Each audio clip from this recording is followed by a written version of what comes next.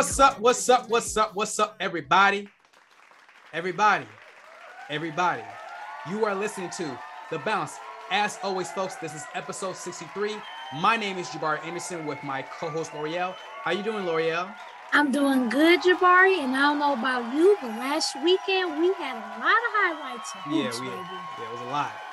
Hoops, the gridiron, the diamond. I mean, where do you want to begin? I mean, it's been a lot so far, but let's get the show on the road because there's a lot of things going on. There's a lot of sports news, and let's just do what we got to do. So, the Denver Broncos and the Seattle Seahawks has agreed to make a trade, and here's the trade right here. The Broncos have traded Drew Locke, Noah Fant, Shelby Harris, 2 first-round draft picks, 2 second-round draft picks, and a 5th-round draft pick for Russell Wilson and a 4th-round draft pick. So, with that being said, the Broncos, now they have an elite quarterback, and Russell Wilson, who joins the Broncos, will be playing alongside, well, not only alongside, but he would be playing against the Chiefs, who have that man Patrick Mahomes, the Las Vegas, I was about to say the Oakland Raiders, Las Vegas Raiders with Derek Carr, and the LA Chargers, Justin Herbert. Now, we can look at his offensive weapons right now. Russell Wilson is going to be playing with Javonte Williams, Jerry Jeudy, Cortland Sutton, and Tim Patrick.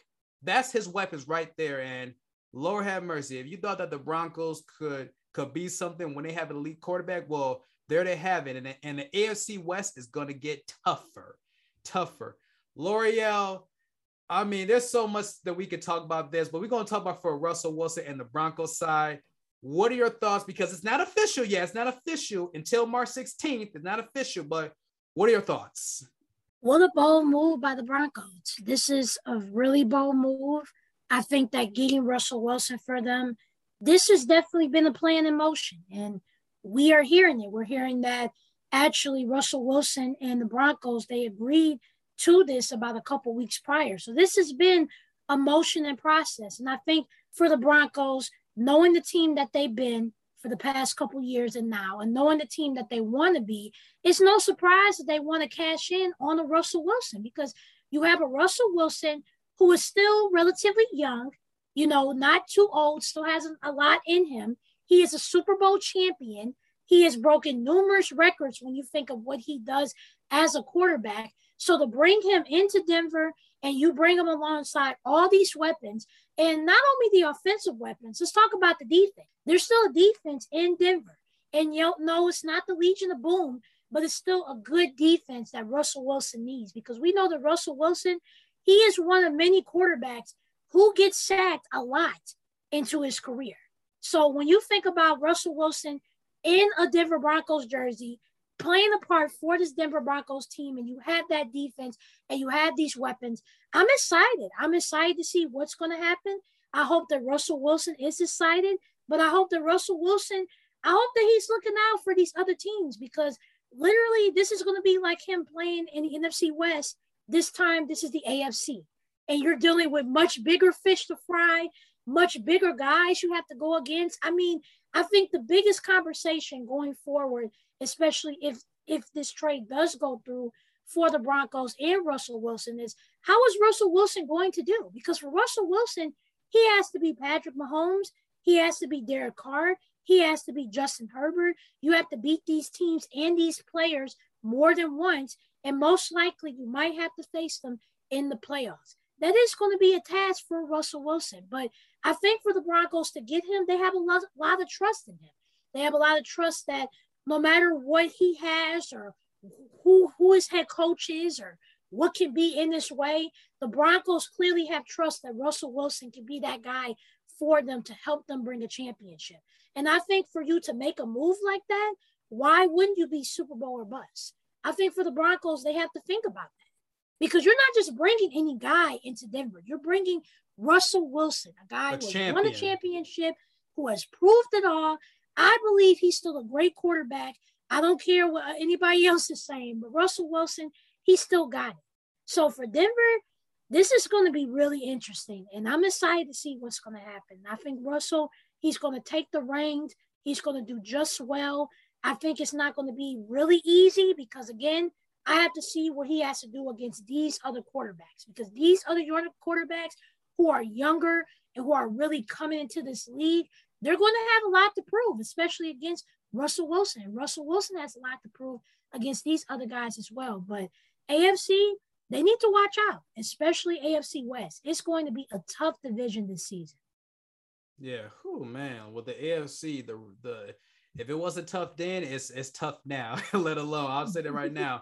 Look, since 2016, the Broncos have had 11 starting quarterbacks. 11 new starting quarterbacks. 11. They're not the only one who was in that situation. The Washington Commanders had 11 new quarterbacks right there. And then you had the Jets who had 10, then the Bears who had 9, and then the Cleveland Browns who also had 9 as well. So just look at that picture right there. But with this trade right here, like I say, if this is official by Wednesday, March 16th, it's going to be scary hours in Denver. I swear. I mean, Lord have mercy. They're right now with the weapons that he has with that defense and assuming that Von Miller, now this rumor is that Von Miller could return to Denver. If that's the case, I'm going to come with a bold prediction. The Denver Broncos are going to go to the AFC Championship game. I'm calling it right now. Listen, I understand that. Russ and Pat. Yes. You got to understand. Well, one of them has to win. So right. Both teams can't be. I said they go into the AFC Championship. I'm just saying, when you bring an elite quarterback who has won playoff games, and not only that, has won a Super Bowl championship, you got to understand, you put him in a new situation, a new team, a new city, everything could definitely change. And we saw when Peyton Manning went to Denver, I want to say, what was the last thing? Like in 2012, 2013? Yeah, that's when he went to Denver. You saw everything change, and you see the pieces that were surrounded by him, where they went to the Super Bowl twice and won one. So I can see the same thing with Russell Wilson. And look, we saw what happened with Tom Brady and the Buccaneers when they first came together. We saw the same thing with Matthew Stafford and the Rams when they first came together. We can see that same situation with Russell Wilson and the Denver Broncos. Like I said, don't sleep on them. Like I said, I understand the AFC West is tough, but I bet somebody's gonna look at this and say, Raiders, Chargers, they're like, well, who gonna miss the playoffs? Because I can't miss the playoffs, because Chiefs looking like who getting second, because we getting first in our division. So people gotta understand how great of a player Russell Wilson is. I understand that the last time, it's been 5 years since he won a playoff game, but with these weapons that he has on the offensive end and the defensive end, they're gonna be just fine. They're gonna be just fine at the end of the day. And I'm just gonna be real. At the end of the day, I think the reason why this trade happened was because of this. Russell Wilson had a player option. He had the option to opt out. And look, we brought this up beforehand. Last season, we said either the Seahawks were going to let Russell Wilson go or Pete Carroll go. And they decided to let Wilson go. And it made sense because obviously Russell Wilson, look, he's like 33 years old. And it's not like he's 23. So it's not like you're gonna have him for 15 more years. No, it happens. And the Seahawks wasn't getting any better. Now, with the Seahawks, you look at them, obviously, like I said, you have a young quarterback in Drew Locke. Let's be real. Drew Locke, I mean, I'm not really expecting a lot from him. I mean, he might be there for 1 year for all that matter. But Noah, Shelby Harris, and who else? You still got Tyler Lockett. You still got Chris Carson. So the Seahawks should be fine. Offensively, they should be fine. And defensively, I mean, they can improve. It's not going to be like the Legion of Boom, but I mean, it is what it is. But this is Pete Carroll's time to show up. So you got all those draft picks. So now it's your turn to really rebuild this team. But back to the Broncos.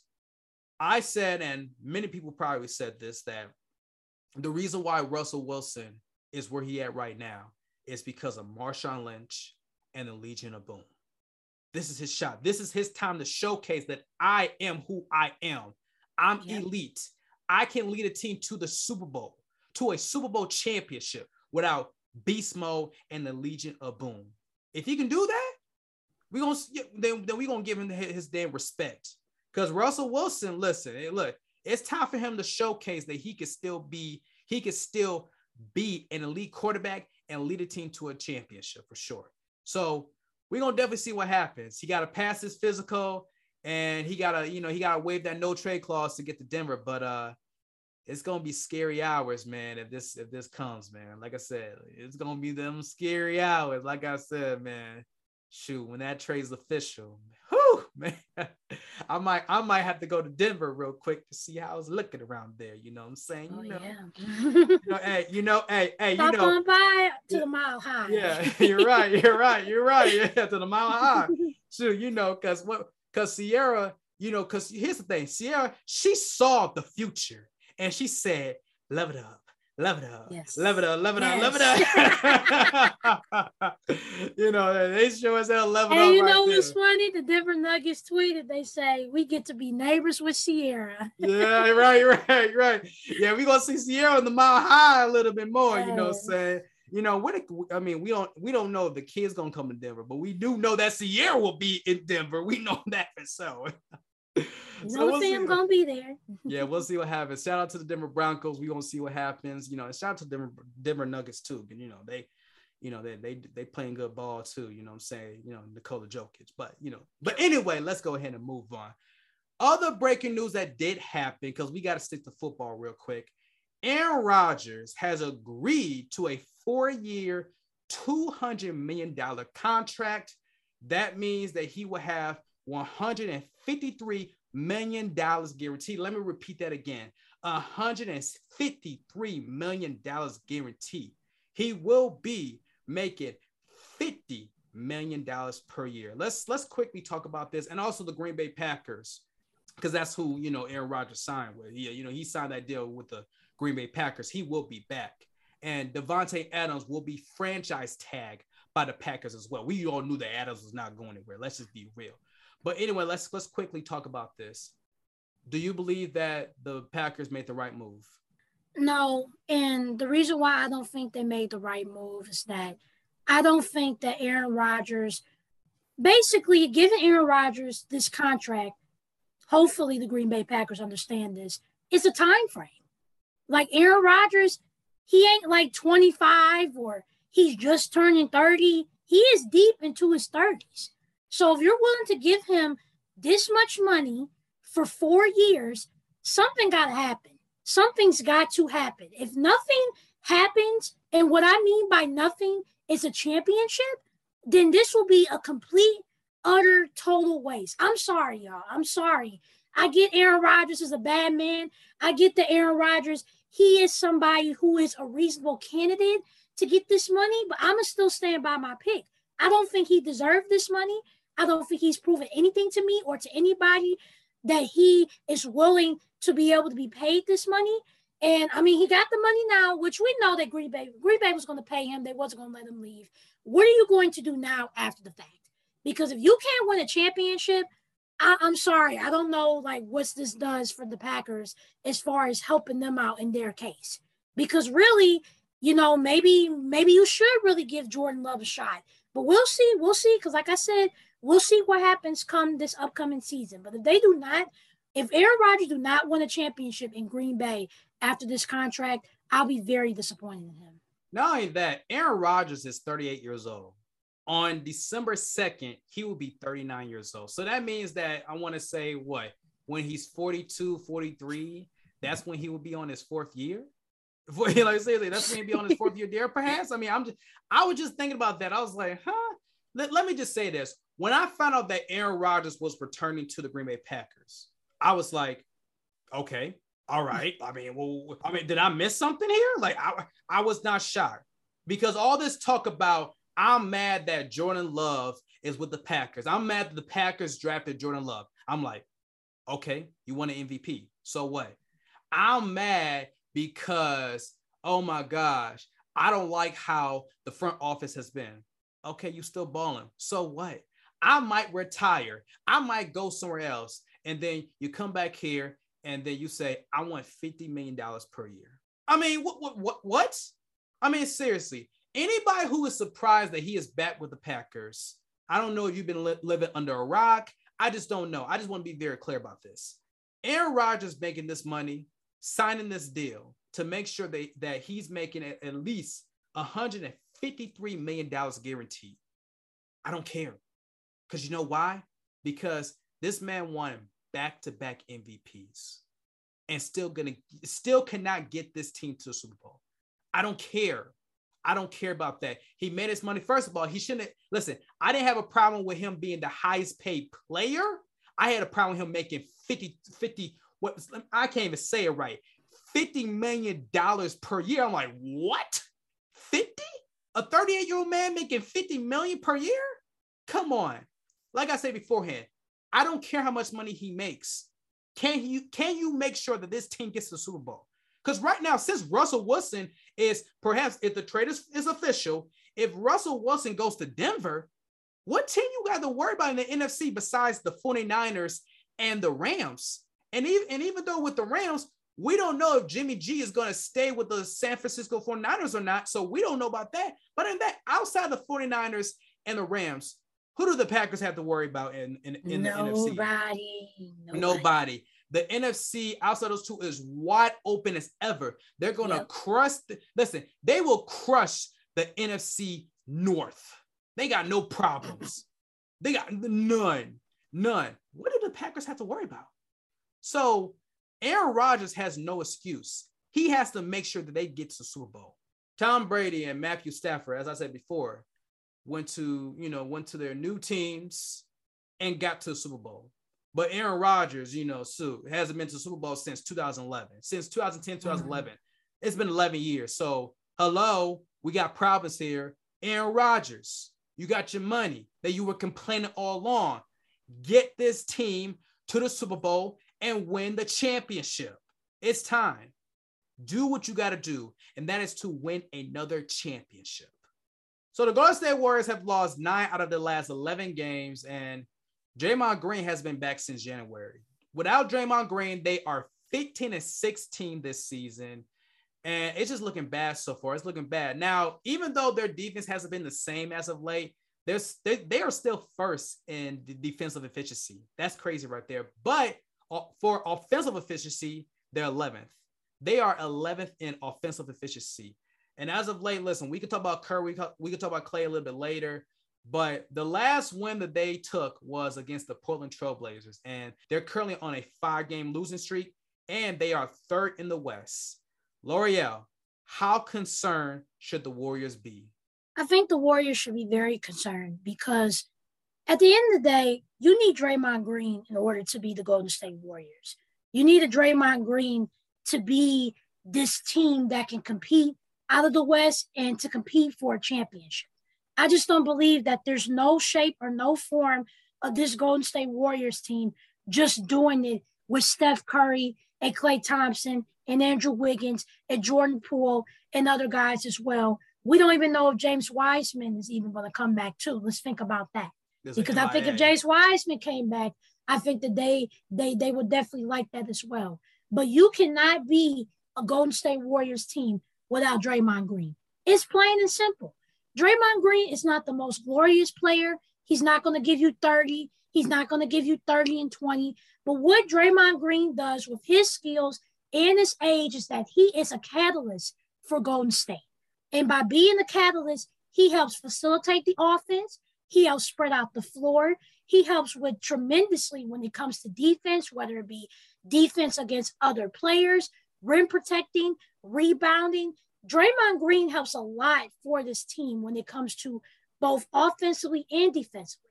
So when you see Golden State like this, you can't really be surprised because Steph Curry, we need to talk about this with Steph Curry too. Steph Curry is doing what we know Steph can do, but Steph Curry is still struggling with shooting.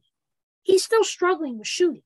And when we can get that, of course, he had to break that record and he's probably still tired and all that, but Steph Curry is still not shooting effectively. So that's going to affect the Warriors even more because that's your offense right there. We can't really rely on Klay Thompson because he's still recovering from injury. We can't really rely on Andrew Wiggins and Jordan Poole because they're still young and they're still trying to get into their role. So not having a Draymond Green altogether really is the reason why the Warriors are struggling, because there's just no balance. And speaking of those new young guys, you have to worry about Wiggins and Poole, because you have to worry about how they're going to do in these stretches in between the lineups, when Clay was out and now Clay's back, and then with Draymond Green being out for a extended period of time. And actually, let's look at how those two guys have done since post All-Star break. Andrew Wiggins, unfortunately, he hasn't done too well. His numbers have dropped. He used to average 17. Now he's averaging 14 points per game. He's shooting from 48% to 39%. And from three-point range, he's shooting from 41%. At one point, he did better than Curry, and now he's doing 33%. That is going to have an impact, because when Andrew Wiggins did well, even when Klay Thompson was out, you see more of a flow to the offense, and you start seeing Golden State actually winning more games because you have other guys like Andrew Wiggins who can produce. And then with Jordan Poole, on the other hand, his numbers are increasing. He's going from 16.4 to 18.2 points. He's going from 33% to 42% now from three, and from 43% from the field to now 50% from the field. That's good, because we have seen in previous seasons when Jordan Poole has the opportunity to score and perform, he can do that. But if you have Wiggins, slumping down with his numbers, that's not good as well. So the biggest thing with Golden State is that they have to find a balance, because at the end of the day, you're in third place right now. You don't have to be the first seed to make it, far in the playoffs, because whoever they go against the first round will be a team that probably won't be as strong as them. They can get past that. But then what happens in that second round to conference finals round? That's going to be the ultimate test for the Warriors, because you're going to go up against Memphis, who's second right now. You're going to go up against Phoenix. I mean, we can't still count out Denver because Jokic is going crazy. You have, we can't even count out even the teams in the play-in, like Minnesota or the Clippers, who are still winning games. For Golden State, if you don't have your catalyst on your team for any much longer, I'm sorry, I don't really see the Warriors being the team to come out of the West, because if you don't have that person that can initiate the pick and rolls, initiate the offense, do the defense, and also have other players besides Steph Curry just show up, I can't see the Warriors being that team that could win the West. Not this season, especially against these other teams. And speaking of winning the West, let me just say this right now. Remember last year we were talking about the Warriors' record with and without Steph Curry? Well, let's go with this season. When Draymond Green doesn't play, they are 15-16. When he does play, the Warriors are 28-6. Wow. 6. They're not even in the double digits yet. Okay. Not even in the double digits in losses. That just shows you how valuable Draymond Green means to this team. Now, like I said, listen, Steph Curry is the best player on this team. He is the MVP. But when it comes to valuable as far as defensively and leadership, that is Draymond Green. Look, I've said this before about Draymond Green about, oh, this guy is a system player. He's this, he's that. He don't really mean that much. Well, I guess he means a lot for this Golden State Warriors team, because look where they're at right now. And there was a report come out of Draymond Green's mouth that he will return. His target date will be on Monday, March 14th. So he will come back to return. I think it's against the Washington Wizards, I believe. I think it's the Wizards. They need Draymond Green back. They desperately do need him. And speaking of Draymond Green, they need James Wiseman, because God knows, I don't know what type of injury that man has, but that man hasn't played since last year. Lord have mercy. It's been about a year and a half. When is that man going to play again? Anyway, Draymond Green means so much to them defensively. Just him just talking on the floor. There's so many things that he means to them. It's not about forget the scoring out the situation. Facilitating, this man getting people in the right position. Curry, Clay, Wiggins, getting them in the right position to score the basketball is Draymond Green's job. Defensively, this man, he may be 6'6", 6'7", but that man knows how to play defense. He knows how to guard the bigs. You might look at him and say, like, dang, how is he able to guard a Jokic or Embiid or even AD? Bro, that man, there must be something going on with his lower body or that strength where he just got that go-to muscle size. Like, ugh! But anyway, Draymond Green, like I said, they for just to have a chance to come out the West, they need him there. And I understand that people are looking at the situation and say, well, they're only third in the West. I'm sorry. If you're the Warriors, you don't want to put yourself in a situation to play 2 playoff series where you don't have home court advantage. It's one thing to have 1 series where you don't have home court advantage to get to the NBA Finals, but 2, no, that's a problem. And another thing, Curry has been struggling. Beginning of the season, we were talking about Curry being in the conversation for MVP. He ain't anymore. That's long gone. It's over.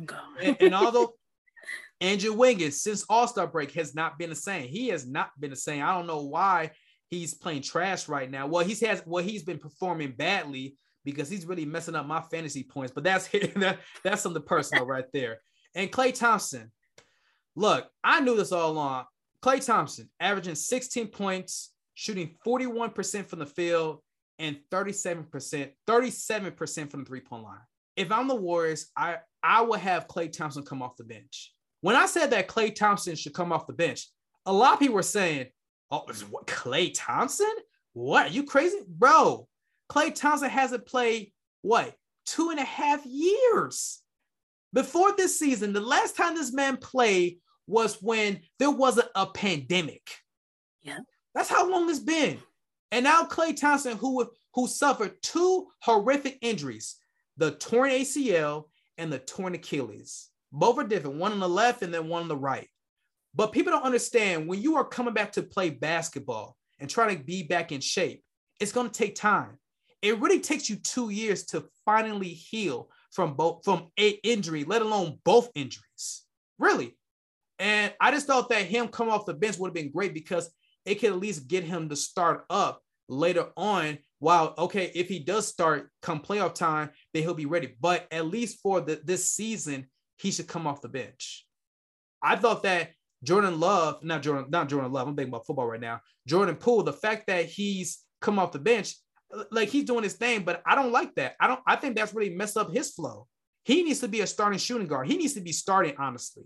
He's going to get paid, by the way. You know that man going to get paid. But still, he should be starting. And so when you have Curry struggling, and let alone Klay Thompson struggling, Andrew Wiggins is struggling, let alone you don't have James Wiseman and you don't have Draymond Green, yeah, you got to be concerned. Because if Draymond Green is not there, yes, that Green from Saginaw, Michigan, if he's not there, it's a wrap. It's a wrap for the Warriors. And I'm going to just say this right now. I'm going to go with a hot take right here. If the Golden State Warriors are a 3rd seed, they will be bounced out in the 2nd round. I'm calling right now. Listen. Last year, there were people who were saying that John Morant has Steph Curry's number. Oh, boy. Hey, look. Well, Memphis is doing good. They still doing good. They still doing good. But if Memphis has home court advantage against the Warriors, oh, yeah. Oh, boy. It's going to be some problems for the Warriors if they got to face against the Grizzlies because they give them problems for real. So Golden State got to get their act together or they're going to go home real quick. They might not go to the conference finals. So hurry up, Warriors. Come on. Better get Draymond Green real quick because that back must be a real problem because, look, people don't want to talk about it, but it's hard to play very well when you got back problems. Someone who got a dub on Saturday night against the Warriors was LeBron James and the LA Lakers. Yeah, I'm sure LeBron James was feeling so good that he had to take a break on Monday night against the Spurs because why did he have to take a break? I don't know why. But anyway, let's just go ahead and start by this. On a recent episode of HBO's The Shop, LeBron James expressed his frustrations with not being regarded as one of the best scorers of all time. LeBron James is currently averaging 29 points per game. That's the most that he has scored since the 2009-2010 NBA season. And not only that, on Saturday night, this man scored 56 points. 56 points. That was a season high for LeBron James. And we all know his career high is, I want to say, was it 61, 62? That's his career high. But for him to get 56 in year 19 is definitely something. LeBron James is not the only person to be 35 and older to get 50 plus points, because Jamal Crawford was 39 years old and he put up 51 points. Michael Jordan, 38 years old, and he put up 51 points. Kobe Bean Bryant was 37 years old and he put up 60. We remember that farewell, that last game. Listen, Kobe Bryant was jacking up shots just to get 60. That was typical Kobe right there. And last but not least, Alex English was 35 years old and he had 51 points. That's amazing right there. For LeBron James to be 37 years old and to reach 56 is definitely amazing. Is LeBron James underappreciated as a scorer? I think LeBron James is underappreciated as a scorer. And the main reason why is that I don't think people really have talked about more in depth of how much LeBron James does. You know, beyond the year 19, being his age and all that. And what's crazy is that when you look at his whole entire career, especially his numbers, they have gone extremely consistent. Since 2004, 2005, LeBron James has averaged 25 points per game every single season after that. And you know who's the only player right now that's an active player that has done that? Kevin Durant. Kevin Durant, since he has started in the league, ever since that year, he's averaged 25 plus points per game. He has averaged that every single year. LeBron James has done that every single year. And when you think of LeBron James' averages and the teams that he had been on, Cleveland the first time, Miami, Cleveland the second time, and now with the Lakers, it's interesting to see how he's able to do what he does and how he's able to be effective on the floor. Because for LeBron, it's one thing to have, you know, your PER rating, or it's one thing to be very usable in one season because maybe you had a really good season or that. It's another thing to be the most reliable player on the floor for over a decade and then some. That's how much LeBron James has done. And when we look at LeBron James, especially in that game against the Warriors, LeBron James, he can show us he know how to score. LeBron James is, not only is he one of the best players ever in the world, he's one of the best playmakers in the world. And when you think about playmaking and scoring, you have to add that together when you think of LeBron James, because LeBron James, he can score on you however he wants to. You know, he can pull up. He know how to shoot threes now because his three-point percentage has improved over the years. So now he can hit threes like it's nothing. We know LeBron, he loves that baseline when he just drives through like a locomotive coming in and you don't know what to do. So when you think of LeBron James as a scorer, I think he is underappreciated, because the fact that this man has averaged that much for over a decade, the fact that when you think of the evolution of LeBron scoring over the years, it has changed. Before LeBron, he would just be a person where he can knock it down the lane, make a layup, make a jumper, all of that. But throughout the years, we have seen him do more. We've seen him shoot threes. We have seen him make maybe the toughest shots that probably LeBron could ever make in his entire career. And he has done that. And one thing I do want to mention, and Carmelo, he actually brought this up, and I think this is a good point. When we say score, we don't mean score a lot of times as somebody who can put up points. We think of score as somebody who can score. Carmelo Anthony, he's a scorer. The way that he scores, nobody can do it like him. Kevin Durant is a scorer. Nobody can score the way that he can. We could talk about lots of other people. We could talk like Steph Curry. Steph Curry as a scorer. Nobody can score like he can. So when we think of LeBron, the reason why people don't probably mention LeBron as a scorer is that they don't look at him like a Kevin Durant or a Steph Curry. We look at LeBron James as like a Magic Johnson or a Michael Jordan, a guy who can score and do everything all at once. And the fact that LeBron can do everything all at once so magnificently well, that's what we think about. We don't think about just the one aspect of scoring. But I would say that after that Warriors game, I think people have started to realize that LeBron, we can call him a scorer. Just to put up 56 points, period, regardless of age or position or size, that's crazy. And to think of LeBron James doing that, that's even crazier because his 56 points and what he does on the floor day in and day out for the past 20 plus years, it is something that nobody else can ever do because that's just how great LeBron James is. Well, the fact that you brought that up, I mean, look, the fact that we had to talk about the Lakers and the fact that LeBron James was performing very well on ABC on national television. Let me just say that right now. He probably thought like, look, I play so well, I gotta take some time off, even though they're fighting for a playoff spot, I believe. I'm just saying. I mean, I don't know. Look, I don't know. Look, it is what it is. We understand this guy is trying to, look, he's trying to chase Kareem-Abdul Jabbar scoring record. So we get that. Anyway, here's what I was saying. LeBron James, honestly, when I hear this term about being underappreciated as a scorer, I don't know where this is coming from, honestly. I think a lot of people keep us saying he's pass first, but I'm like, how are you a pass first guy if you're averaging 27 points per game? How are you underappreciated as a scorer if you're averaging 27 points per game? I'm just saying, I'm just being real. Think about this. In high school, this man from freshman year to senior year, this guy averaged 18 points, 25 points, 28 points, and then 30 points. What is this idea that he was never a scorer? And then when he went to the NBA, in his rookie year, he averaged 20 points. After his rookie year, which he didn't have to worry about averaging 20 points ever again, he went from either averaging 25 to 26, 27, 28, or 31 points per game. What is this idea about he's not a scorer?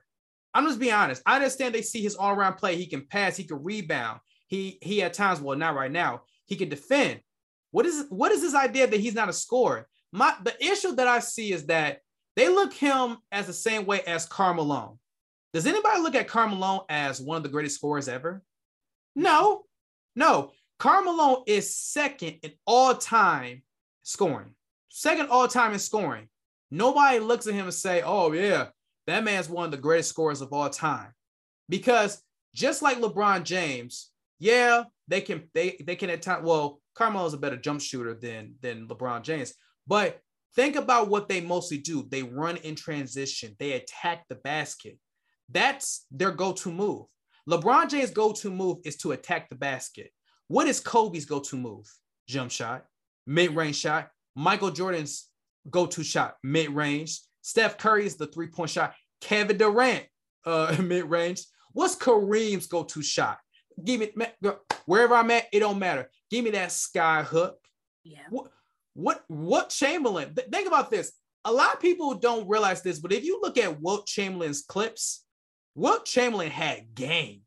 Wilt Chamberlain, it wasn't just he could dunk. First, forget about the dunking. That man can lay it up. That man can post up, do the drip, the post up, bank shot, hit the fadeaway shot. I'm like, Wilt Chamberlain had game. Like, people don't understand. Wilt Chamberlain had game. We understand Shaq was dominant as far as dunking the ball. But when you're talking about skill set, oh yeah, Wilt had game for sure. And so when we look at LeBron James, yes, he's shooting more threes. Obviously, he wants to chase that Kareem scoring record. So of course he's gonna shoot more threes. But not only that, at times, yes, he shoots mid-range shots, but that's not really his game. He posts up and he attacks the basket. But LeBron James, look at this right now. If you look at how LeBron James scores the ball, he's instantly thinking, I'm going to go to the basket. That's his mindset. His mindset now is create, I'm going to the mid-range, create separation, and then mid-range shot. Look at Kyrie Irving. Kyrie Irving, he can go to the basket, but you know for a fact that he can stop, pop, and then hit that mid-range shot at any time. He can do a turnaround fadeaway shot at any time. It's not a diss to LeBron James. He can score. He's a scorer. But when we think about the Mount Rushmore of scores, if we had a Mount Rushmore of the greatest scorers ever in NBA history, LeBron James would not be there. He just wouldn't. He wouldn't be there. Karl Malone wouldn't be there. Like, would you put Kareem there? Yes. Jordan? Yes. Kobe? Yes. There, you might put even, you could make a case for Wilt or Kevin Durant, but not putting LeBron James there. That's no knock on LeBron James. He can score, but you ain't a 3-level scorer. That's the problem. He's not a 3-level scorer. LeBron James is great. He's not a 3-level scorer. He can score points, but you got to understand how he's also getting his points. Yeah, the guy is able to draw fouls a lot, which gives him more opportunities to get points. And the crazy thing about it is that LeBron James has shot more free throws than Kobe Bryant, yet Kobe Bryant has more free throws made than LeBron James.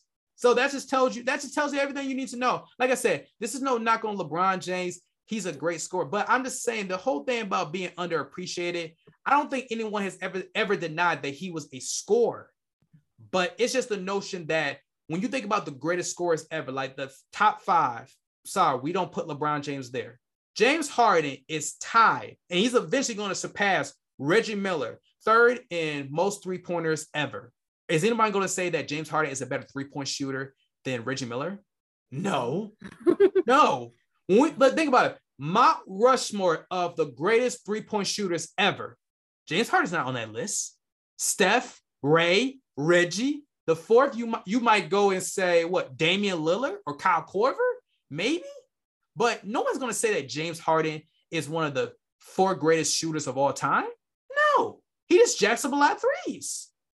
So like I said, this is no knock on LeBron James. And eventually, he's going to surpass Kareem-Abdul Jabbar next season. And when that happens, he will get his credit. And we're going to applaud to him, clap, put our swords down, let it be known, yeah, you accomplished something. You definitely accomplished something.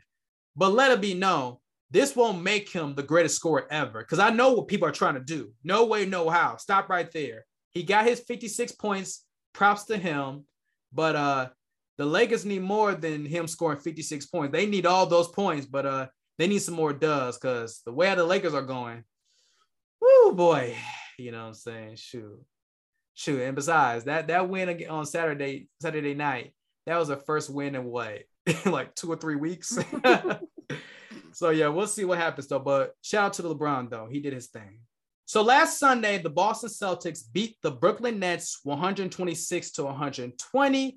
Jayson Tatum outplayed Kevin Durant, who Kevin Durant had 37 points, by the way. But Jayson Tatum, that man had 54 points, 16 out of 30 shooting. I mean, my goodness, 16 out of 30 from the field, 8 for 15 from the 3-point line, 14 out of 17 from the free throw line. And the Celtics are rolling. They have been on a tear as of late. They are one of the best teams in the NBA as of right now since January 1st. Is Jayson Tatum, because he's been balling 26 points per game. Is he a superstar? Jayson Tatum is a superstar in this league. I think that Jayson Tatum, as much as we talk about the John Morants of the world, the Giannis, Luka, Trae Young, we can go on and on. I think Jayson Tatum deserves to be in that conversation.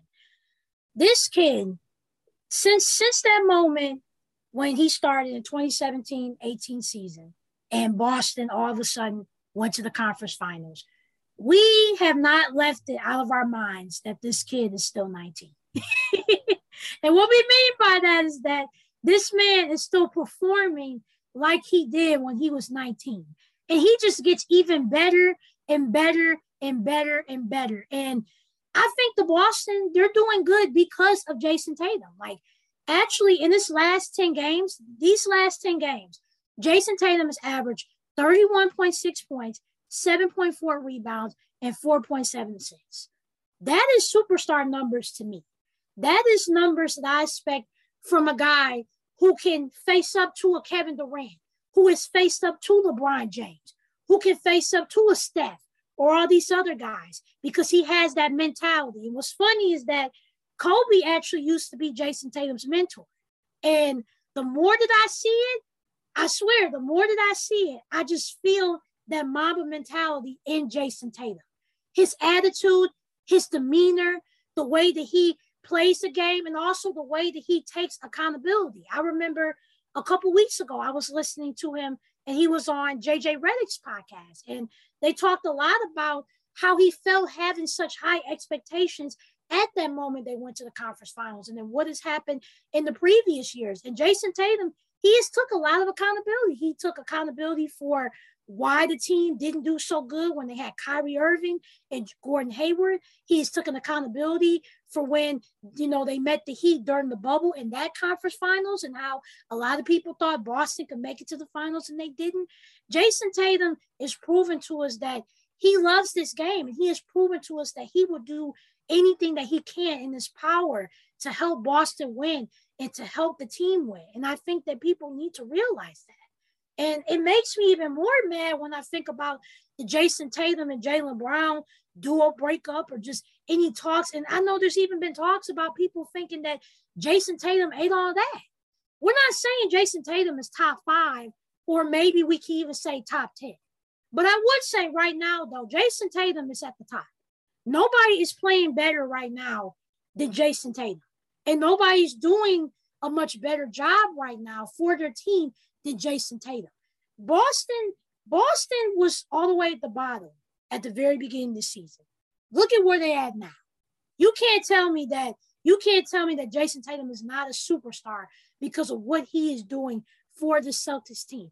Not only that, Jayson Tatum is only 24, 25. He already has 2 conference finals appearances under his belt. He is still under a great team that can make it to the playoffs and far into the postseason, and he is still breaking his numbers. Like the fact that he started at 13 points per game when he started, and now he's at 26 points right now, and he's only in his 4th or 5th year in the league. This is what we're talking about when we're talking about growth. This is what we're talking about when we're talking about the expectations that we expect from these young guys to be a superstar. Jayson Tatum is on this way. I hope that people understood that.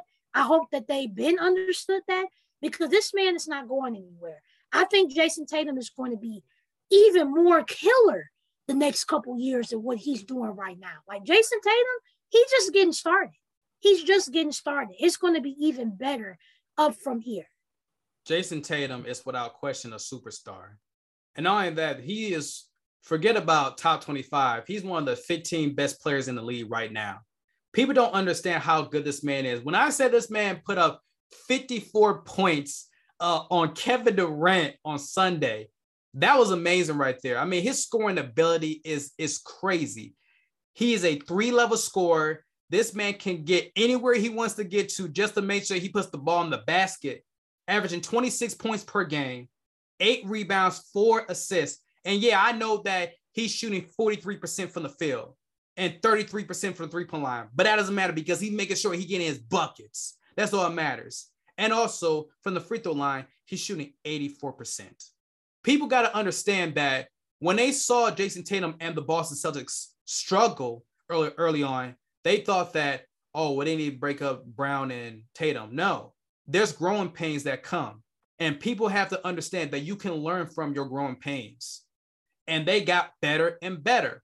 Like I said, they are second in defensive efficiency. Let me say that again. They are second in defensive efficiency. They are one of the best in offense. Ime Udoka has done a very good job, who I got him as a front runner, or at least in the conversation for Coach of the Year. This is what I've been expecting from Jayson Tatum for so long. When I said before this season that he was going to be the MVP, I really believed that because I thought that he is good enough to carry this team to a top 3 seed. And think about this too. They're a 5th seed right now. They still have time to be a top 3 seed. Think about that right now. If the season would have ended right now, they would go against Chicago. Now, I'm just saying right now, listen, get all props to DeRozan, Zach LaVine, Nikola, Lonzo Ball, who needs to come back, and Caruso as well. Shout out to Chicago. But if it's the Boston Celtics versus the Chicago Bulls, I'm taking Boston over Chicago. And who's been struggling as of late? I'm sorry. Boston's on a roll. They are hot right now. All they doing is winning 18 out of their last 23 games. They balling. And Jayson Tatum, who is leading on alongside with Jaylen Brown, you got to give him a shot. I think they can really shock the world by upsetting a few teams like Miami, like Milwaukee, like Philadelphia. They going to be some problems. When Kevin Durant said last summer in the Olympics that it was going to be some problems for the Boston Celtics, he probably means that it's going to be some problem in Boston because Jayson Tatum doing what he got to do. That's why Tatum said to KD, F out of here. And, Udoka said, That's okay. We know how to lock Patty up. That's amazing. And I just gotta say this about Kevin Durant because he has high praise when it comes to Jayson Tatum. Last year, this man Kevin Durant said, this is what he said about this man, Jayson Tatum. This is what he said. I've been in the league for 13, 14 years, and I started to tally mark the matchups, the series, the players that I've played against. I've had series against Kobe, LeBron, Tim Duncan, the Memphis Grizzlies. Jayson Tatum is in that conversation. Wow. This is what he said last year. When Jayson Tatum when Kevin Durant put Tatum in the same conversation with Kobe, LeBron, Duncan, and the Grizzlies, that's when you know that man is up there. And let's not forget about Jayson Tatum. When he was a rookie, this man scored the second most points in a single postseason. As a rookie, let me say it right now. As a rookie, second most points. 351 points in the postseason. Wow. He just needed 2 more points. He needed 2 more points to surpass Kareem-Abdul Jabbar, who did it as a rookie. Oh my God, he needed 2 more points. That man is a bona fide baller. When I say he's top 15, I mean that. I will put Jayson Tatum over Devin Booker. I will put him over Donovan Mitchell. I will put him over Trae Young. And look, Ja Morant is having a great season. But if I had to choose between Ja Morant or Jayson Tatum, I'm taking Tatum by a landslide. Easily. By a landslide. Shout out to Ja in Memphis, Tennessee. But this man in Boston, Jayson Tatum, with that St. Louis mindset, vibes, you already know the vibes is. St. Louis, baby. Jayson Tatum got it. Jayson Tatum is a superstar. And Jabari, remember you talk about how Boston, especially early in the season, they was really struggling to close, especially in the fourth quarter. Yep. Look at what's happening in the fourth quarter. When Jayson Tatum performs like he performs in the fourth quarter, you just see this magic just happening. And literally the past 3 games, that's all Jayson Tatum has been doing. When the fourth quarter happens, he pushes everybody aside and he's like, I got this. And that's what he does on the court. Absolutely. You're right. He for sure got this because they know who the closer is, and that's Tatum.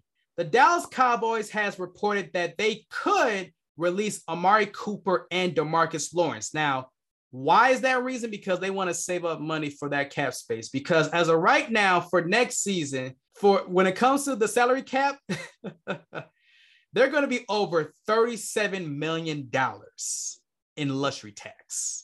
Over the salary cap, they will be over $37 million. Amari Cooper next season will make $22 million. Demarcus Lawrence will make next season $27 million. So think about this too. Amari Cooper, 22, Demarcus Lawrence, 27. And it's crazy why we even talk about Demarcus because, well, guess what? The Cowboys said, hey, look, Demarcus, we want you to take a pay cut. And Demarcus was like, no, I'm not doing that. So that means that he could possibly be released. And they also have been talking about Dak Prescott, like, hey, we want to reconstruct your contract as well. Restructure your contract, you know what I'm saying? So we can help things out. How would this impact Dak Prescott next season? To be real, as much as Amari Cooper and Demarcus Lawrence do mean a lot to this team, offensively and defensively, if something were to happen to be where they be released, I don't think that this would really have an impact on Dak Prescott because this is not about them. This is about Dak. And let's just break down to why this is even happening. The main reason why, especially for Amari Cooper, that they want to release him is that, number one, again, that cap space. But also, there's somebody else's contract they have to worry about, Ezekiel Elliott's. Mm-hmm. That contract is still killing them softly. So, and of course, you want to keep Dak. That's why they're trying to restructure his contract. You want to keep Zeke, of course. So who else can you really get rid of? And also on top of that, who else is really in the wide receiver number 1 spot? CeeDee Lamb. I think he's taken that last season because last season he has proven to Jerry Jones and the Cowboys that he can be that elite wide receiver. He's still young, still got some mistakes that he needs to get over, but he clearly seems to be the number one option for the Cowboys, and another reason as to why they want to get rid of Cooper. Now back to Dak.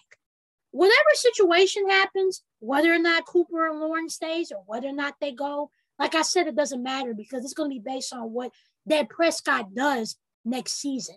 Because this Cowboys team, they can make whatever changes they can make. And also, they're not going to lose too much if they do get rid of Cooper and Lawrence because you still have Lamb, Zeke left. Your defense is still intact with Diggs and Parsons.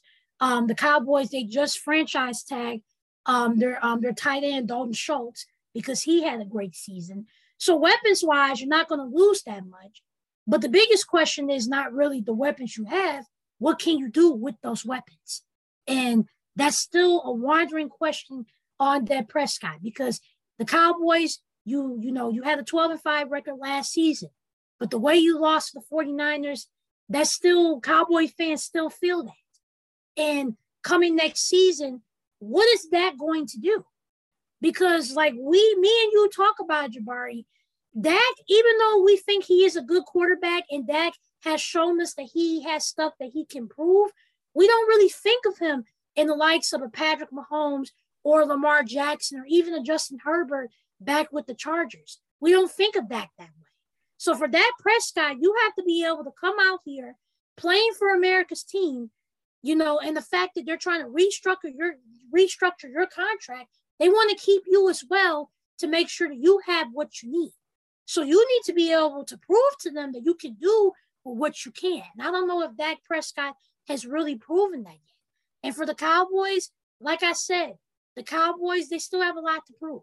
I mean, just because you win the NFC East doesn't mean nothing at this point.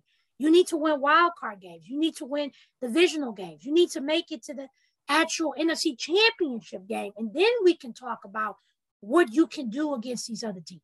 Because we already said it previously in the show, especially when we talked about the Packers. They don't have nobody else to worry about. So for the Cowboys, they need to think about that. And I think the Cowboys are trying to re-instruct these contracts, trying to, if they release Cooper and Lawrence, and just trying to get this team back next season the way that it can be defensively and offensively, just more so of what are you going to do this upcoming season. Demarcus Lawrence, look, let's be real. This past season, he played 7 games?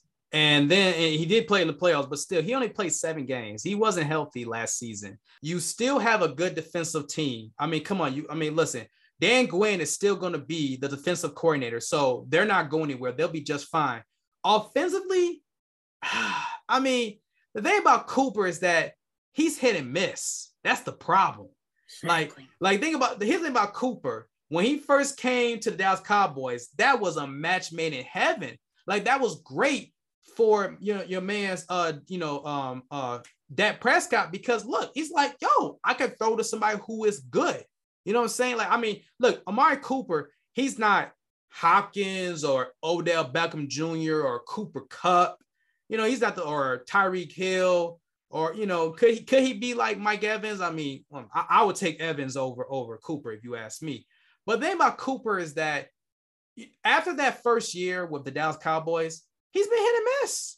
You don't know if he's going to be great for one game or he's just going to disappear. That's the problem that I have with Amari Cooper. It's not to say he's not a bad player. He's just inconsistent. And I think that it's going to be an issue because, look, even though your number one wide receiver can be CeeDee Lamb, because CeeDee Lamb can definitely play. Like he's definitely legit. But Dak Prescott, I just don't know how this team is going to be. Because the problem, look, it's not about the talent. They have the talent. Can they execute? That's the problem. Can they actually win playoff games? Can they get to the NFC Championship, which they have not done since 1995? That's the problem. And this whole thing about Dak Prescott, I mean, look, he's going to make his money. Next season, he's going to make 34. Season after next, he's going to make 45. And then 3 years later, he's going to make $48 million. So he's going to be good when it comes to money. But this whole thing about Dak Prescott, he'll be fine. Yeah, he'll be fine for sure. The impact will be cool. But at the same time, it is hard to lose a guy like Amari Cooper when you know he's there. Like, you know, who could be a decoy. Like, you know, he's there so you can use him. That's the thing about that. I don't want to hear about Jerry Jones and the Dallas Cowboys want to restructure his contract. The heck? What are you talking about? Making my money. What? But they have a problem with Dak Prescott being overpaid. Look, is Dak Prescott overpaid? Yes or no? Look, you already know the answer is. All I know is that Jerry Jones, you shouldn't be complaining because you're a billionaire and you know you could pay up all that money. So the goal is to what? Win the Super Bowl. Plain and simple. I don't want to hear about I need to restructure my deal, Dak Prescott's deal, just so we can save up some money. Man, no, this is your fault why you in this position in the first place. So stop this nonsense. Zach Martin's too. His contract's going to be That's what I'm saying. Reconstructed. Right. You out here got to restructure these people's deals. You the one who signed off on this. So stop it. And like I said, you are a billionaire. You can't pay off these guys? Really? Most of these guys don't even have guaranteed contracts. You make sure that most of these guys have guaranteed contracts. Huh? Come on, I definitely don't want to hear nothing about Dak Prescott. The thing about the Cowboys is that we need to stop calling the Cowboys America's team. Because listen, there's dreams and then there's realities. And all the Cowboys have been is America's dream. They are not Super Bowl contenders, so we need to stop this nonsense. They are a playoff team. They're going to win their division again, but that's not saying much. What are they going to do come playoff time? That's all. Shut up. Just like we talk about Aaron Rodgers and the Green Bay Packers, shut up. What you going to do come playoff time? Get to the NFC Championship game, then we'll talk. All right, so let's get started with the quick takes of the Bounce podcast. So let's get it. The Cleveland Cavaliers are 6th in the East. Jarrett Allen suffered a fractured left middle finger, which means he will be out indefinitely. We don't know when he will come back. Either it'll become playoff time or whatever. How does Allen's injury impact the Cavaliers? I think that this is a blow for the Cavs because with Allen, you have that guaranteed rim protection and rebounding as well. And no disrespect to Kevin Love, but Kevin Love is still getting older. And Evan Mobley, he's doing great in this rookie campaign, but you can only ask him for so much. So unfortunately for Cleveland, you're going to have a little bit of issues in the bigs. Still got people. I think the guards is really more so of a concern because now that you have Karis LeVert and Rajon Rondo out and Darius Garland, I believe, he's okay, but he could be day-to-day as well. I would be concerned about that. But I think for the bigs position, I think people should look out for Evan Mobley because since post-All-Star break, his numbers has improved. He's averaging nearly 2 blocks a game and almost 10 rebounds. So definitely you'll see him, especially in that 5 spot more. They'll put Kevin Love at the 4. You'll still have Lauri Markkanen at the 3. I think Cleveland could still make it to the playoffs. Now, can they make it that far? I don't really think so, even without this injury, because I think they're going to have big fish to fry when they go against Miami. Hopefully, Brooklyn can go up in the standings. We have Milwaukee, Philadelphia still there. Lots, Boston. There's just a lot of other teams for Cleveland that I think might be difficult come playoff time. The Cleveland Cavaliers are our first round exit. The NFL free agency period will start on March 16th, and we will see what does happen. Obviously, if you're going to get traded, you better do it by March 16th because that's when free agency is going to hit from March 16th and beyond. Which NFL team should make moves during the offseason? Well, with the Broncos making moves out here, I mean, shoot, they do what they have to do. But when it comes to free agency, if I'm one team, I got to say the Ravens. Ravens, they got to make some moves here. They got to get an elite wide receiver to help out Lamar Jackson. Obviously, last season was a disappointment because, look, Lamar Jackson got hurt. What do you expect? The man's injured. There's so much that you can do. But, yeah, the Ravens, they definitely need to make some moves because the way how it's looking, the Bengals are not going anywhere. We're not worried about the Steelers or the the Browns, of course. But the AFC is getting tougher. And if I'm the Ravens, I definitely have to make some moves because I need to still be in that picture of, hey, the Broncos in the conversation to come out the AFC. The Chiefs are in the conversation. The Bills are in the conversation. And we don't know. Maybe the Bengals as well. The Ravens need to say, hey, we need to be in that conversation as well. So the Ravens definitely have to make some moves. And not only that, I'm not going to lie. but I think the Buccaneers need to make some moves too. And you know what I'm saying, man. They need to go after somebody. They did franchise tag Chris Godwin, so that's at least good. You know, we'll see what happens there. But they need to make some more moves because, Lord have mercy, they need some help since Tom Brady retired. The NFL suspends Falcons wide receiver Calvin Ridley for the entire 2022 NFL season for betting games, and the total amount that he was betting on games was $1,500. Guess what? Next season, he will miss millions of dollars. He will miss millions of dollars. He is done. Should the NFL let players gamble? Look, this was the same guy who was talking about that he was having mental health issues last season. And obviously the Falcons didn't do anything because they didn't even make it to the playoffs. But I just want to say this.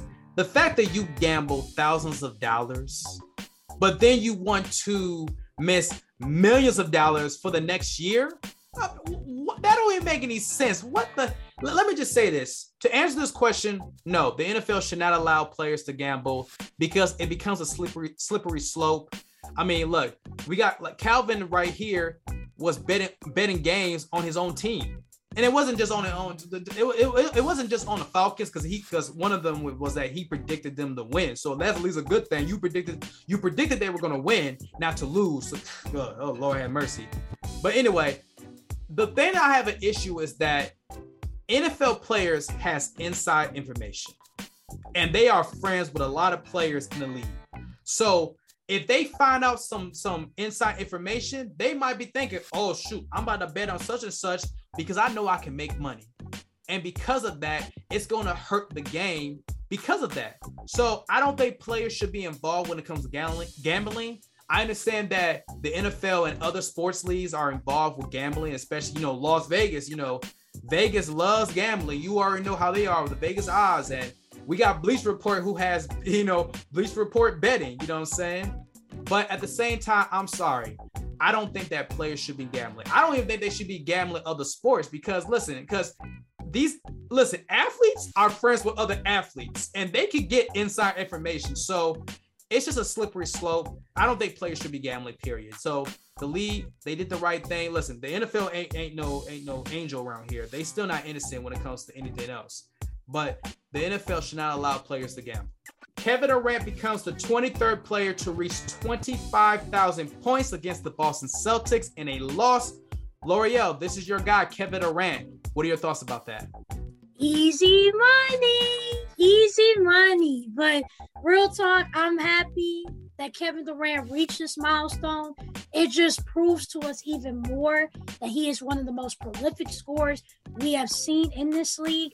And I'm just happy to see KD coming back and just dropping 30 and just going back to hooping. It's definitely glad to see KD back.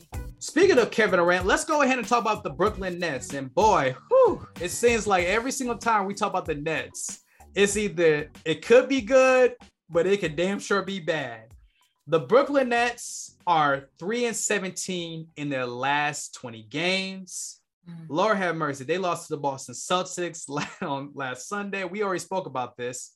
They are 32-33. They haven't been below 500 since October. They are 9th in the East. And you better thank God that the Atlanta Hawks lost last night. If it wasn't for the Pistons beating the Hawks last night, the Brooklyn Nets would have been 10th in the East. That's how bad it's going. That's how bad it's been. We got to bring up this question, and I never thought we were going to ask this question. I hope this is simple. Will the Nets make it to the playoffs? The Nets are going to make it to the playoffs. I would say that they better hurry up because it is March. Time is ticking. We are weeks away from the playoffs, and that time is not going to come by as slow as they want it to be. But I think Brooklyn's going to make it to the playoffs. Let's just start here first. Kevin Durant just got back from injury a couple days ago, and he's already dropping 30. So that right there tells you that thankfully from his injury, he's okay. His legs are still moving well.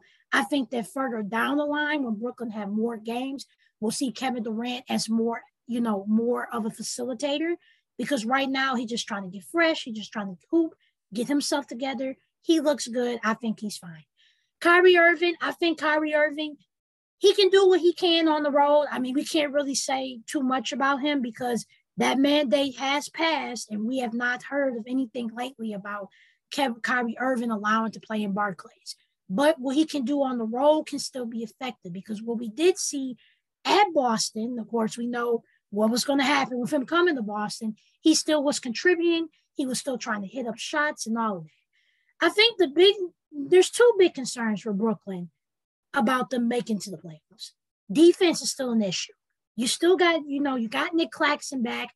You have Andre Drummond. But for some reason, Brooklyn still can't get together offensively. And I think the biggest issue now is making sure you stay alert offensively.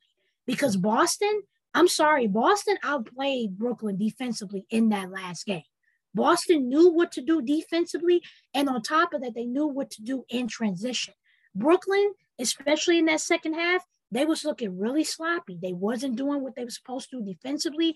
They wasn't being the right spots they needed to. And that's how you saw Jayson Tatum just go crazy and the rest of the team make up shots, because Brooklyn just didn't initiate that defense. But also another thing too is, when is Ben Simmons going to play? I understand that he has back issues, and I understand about his mental health and how he and the team is trying to make sure that he can come back, for a decent time. And this is getting ridiculous at this point, because when Ben Simmons first came on this team, there were reports about he was going to come back within a matter of a few weeks. And then we're hearing other reports about he's going to come back even much longer. We already know he's not going to be back for the March 10th game against Philly. But at this point, I need Ben Simmons to play, because people don't realize that it's been literally an entire season that Ben Simmons has not played basketball. It will be different if Ben Simmons played in Philly and maybe he just didn't want to play no more, and then he went to Brooklyn. But this man has not played a single game yet this season. I need Ben Simmons to play, because if Ben Simmons don't play, I don't care about the March 10th day. It is what it is. He'll be on the bench at Philly. Philly is going to be crazy. We already know this.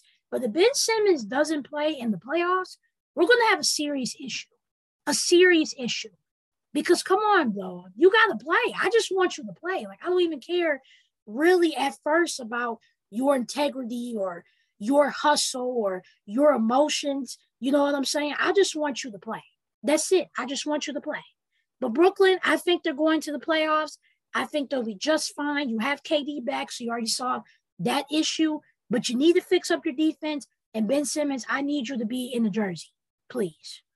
You took the words out of my mouth when it comes to Ben Simmons. I mean, Lord, let me just say this right now about the Brooklyn Nets. Even though the Nets are struggling, think about this. A few weeks ago, they were still the favorites to win the championship. They were still the favorites a few weeks ago.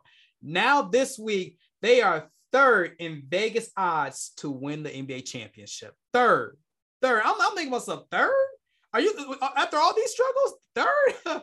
Oh, boy, I'm sure Vegas, listen, obviously they're looking at the talent. They're focused on making that money too. So I understand why Vegas has the Brooklyn Nets in third.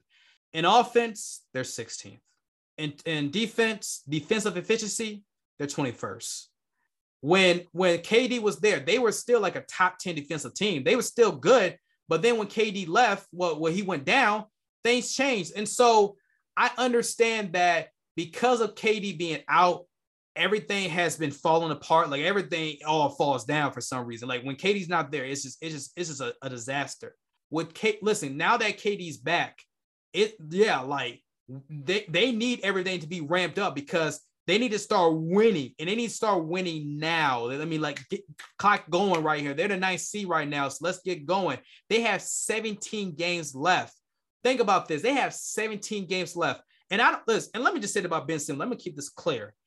Ben Simmons, the fact that I heard a report that Ben Simmons, he's not going to play, but he's going to come to Philadelphia and be with his team on the bench. I'm like, huh? For what? You listen, we all know that somebody in Philadelphia, those fans are going to throw a trash can at you because you're going to be there on not on the court, but on the bench. So we all know that right there. But anyway, the fact that I heard a report also that after the March 10th game against Philadelphia, he's going to ramp it up and make his return next week. I'm like, first, when he was in Philadelphia, he was going through mental health issues. Listen, we take mental health seriously, like I said beforehand. But why did you say that it wasn't about a player, organization, coach, or the fans. It was just something personal. I'm curious about that. Like, so it wasn't about mental health. What's going on? And then we heard about the back issues. The back issues. I don't know what the hell is going on. If the Nets are able to go to the playoffs, let's say they face the 76ers in the first round. Is this man going to play, or is he not going to play because he has, I got back issues? I'm like, come on, bro. You wanted out of Philadelphia. According to your man, your agent, Rich Paul, or other reports, you wanted out. So now you're out. You're in Brooklyn. Get in suit, do what you got to do, and play, because the Nets need you. They need you for sure. And also with Kyrie Irving, the way how the Nets looking like, they're not going to win the championship the way how they playing. Kyrie Irving can only play 6 games on the road because of obviously the vaccine mandate. Now, of course, he could come to the building. He could come to Barclays Center. He could come to Brooklyn to the Barclays Center and be a spectator. He could be on the bench, but he just can't play. That is ridiculous. But other than that, let me just say this. I don't want to hear about Kyrie Irving being frustrated that he can't play when you knew what the consequences were. Oh, yeah. I don't want to. No, you didn't want to take the. You signed up for this. Because look, you know how you can stop being frustrated? Get vaccinated. That's what you can do. So Zip, I don't want to hear about you being frustrated. And then say, yeah, I've been talking to Eric Adams all day. Yeah, it seems like you haven't been talking to him a lot, because eventually, you either gonna play or not with the vaccine. Listen, if you're not gonna get vaccinated, okay, cool, but don't complain because you can't play home games. I understand that we have to hold players accountable. I understand that. And let me say this right now, regardless of the issues that's going on, whether it's the coach Steve Nash or Kyrie Irving can't play home games, or when the hell Ben Simmons is coming back, or the fact that James Harden forced his way out of Brooklyn just to go to Philadelphia and be with his buddy, Daryl Morey, whatever the heck his name is. I'm missing now. I'm just slippity slop right now. Remember last year when the Warriors didn't make it to the playoffs? Yeah. Who was the one person that we blame? Steph Curry. Yes. Steph Curry is one of the 5 best players in the world, right? Mm-hmm. One of the 5 best players. And he got that heat when he couldn't get to the play, at least get to the playoffs. Kevin Durant, you got 17 games left. People consider you the best player in the world, or at least one of the best. Kevin Durant, can you at least get the Brooklyn Nets to the playoffs? I say yes. Yes. You better. Yeah. Because think about this too. With all these issues that's going on, if the Nets don't make it to the playoffs, I don't want to hear this whole thing that Kevin Durant is the best player in the world. No. You got to at least make it to the playoffs. Listen, you can't be the best player in the world. You can't get your team to the playoffs. When Steph Curry didn't get his team to the playoffs, we gave him that heat.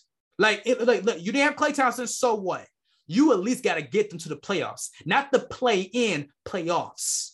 In 2019, when LeBron James didn't lead the Lakers to the playoffs, he got that heat. He got that heat. Kevin Durant, you can at least, as one of the best players in the world, get this team to the playoffs. I don't think KD is something we got to worry about, and I'm going to still stand on that. And I'm not saying... But also, if you don't get your team to the playoffs, we do have to look at you. Yes, that's true. That is true. But these next 17 games, this is what they got to do. They got to look at the next 8 games and say, okay, let's see if we can get out the play-in. And if they still in the play-in, then in the final 9 games, hopefully Ben Simmons will be back. And they can say, I know we in the play-in, but let's embrace it and let's go after the 7th seed. Let's go at the 7th seed. Because at least we can all hope that Eric Adams or whoever in New York City can make sure that they can lift the private sector vaccine mandate. But we just can't assume anymore. We just got to go what we know. And that is Kyrie Irving is not going to play home games. Until further notice, Kyrie Irving is not going to be with the Brooklyn Nets at home. You can control so much, but that is something that you just have to accept. So right now, get this team to a great position where you got to make sure you're at least a 7 or 8 seed, because Lord knows you don't want to be a 9 or 10 seed where your season is already on the line. Be the 7th seed, at worst, an 8th seed, and give your team a chance. Because Lord knows that if they got to face Toronto, in Toronto, that means Kyrie Irving ain't going to play. And we know that Canada ain't giving no favors to American players. Looking at the time, let's talk about Russell Westbrook next week. All right, folks, that's it for the Bounce Podcast, episode 63. You can listen to us on Apple Podcasts, Spotify, Simplecast, iHeartRadio, Pandora, and on YouTube, folks. I want you to like, comment, subscribe, download us, folks. I want you to like, share this to your family members, to your friends, associates. You already know what the deal is, folks. We here every day. Loreal, we about to be out. And, next week we got something special. We're going to talk about our 2-year anniversary of this pandemic in the sports world, United States and whatnot, coronavirus. It's real. It's real. Oh man. Man. We'll talk about that a little bit later, but next week is gonna be special, and we're gonna be balling like it's March Madness, you know what I'm saying? College basketball is here, so we'll see what happens. Thank you for listening to the Bounce Podcast, episode 63. My name is Jabari Anderson with my co-host L'Oreal.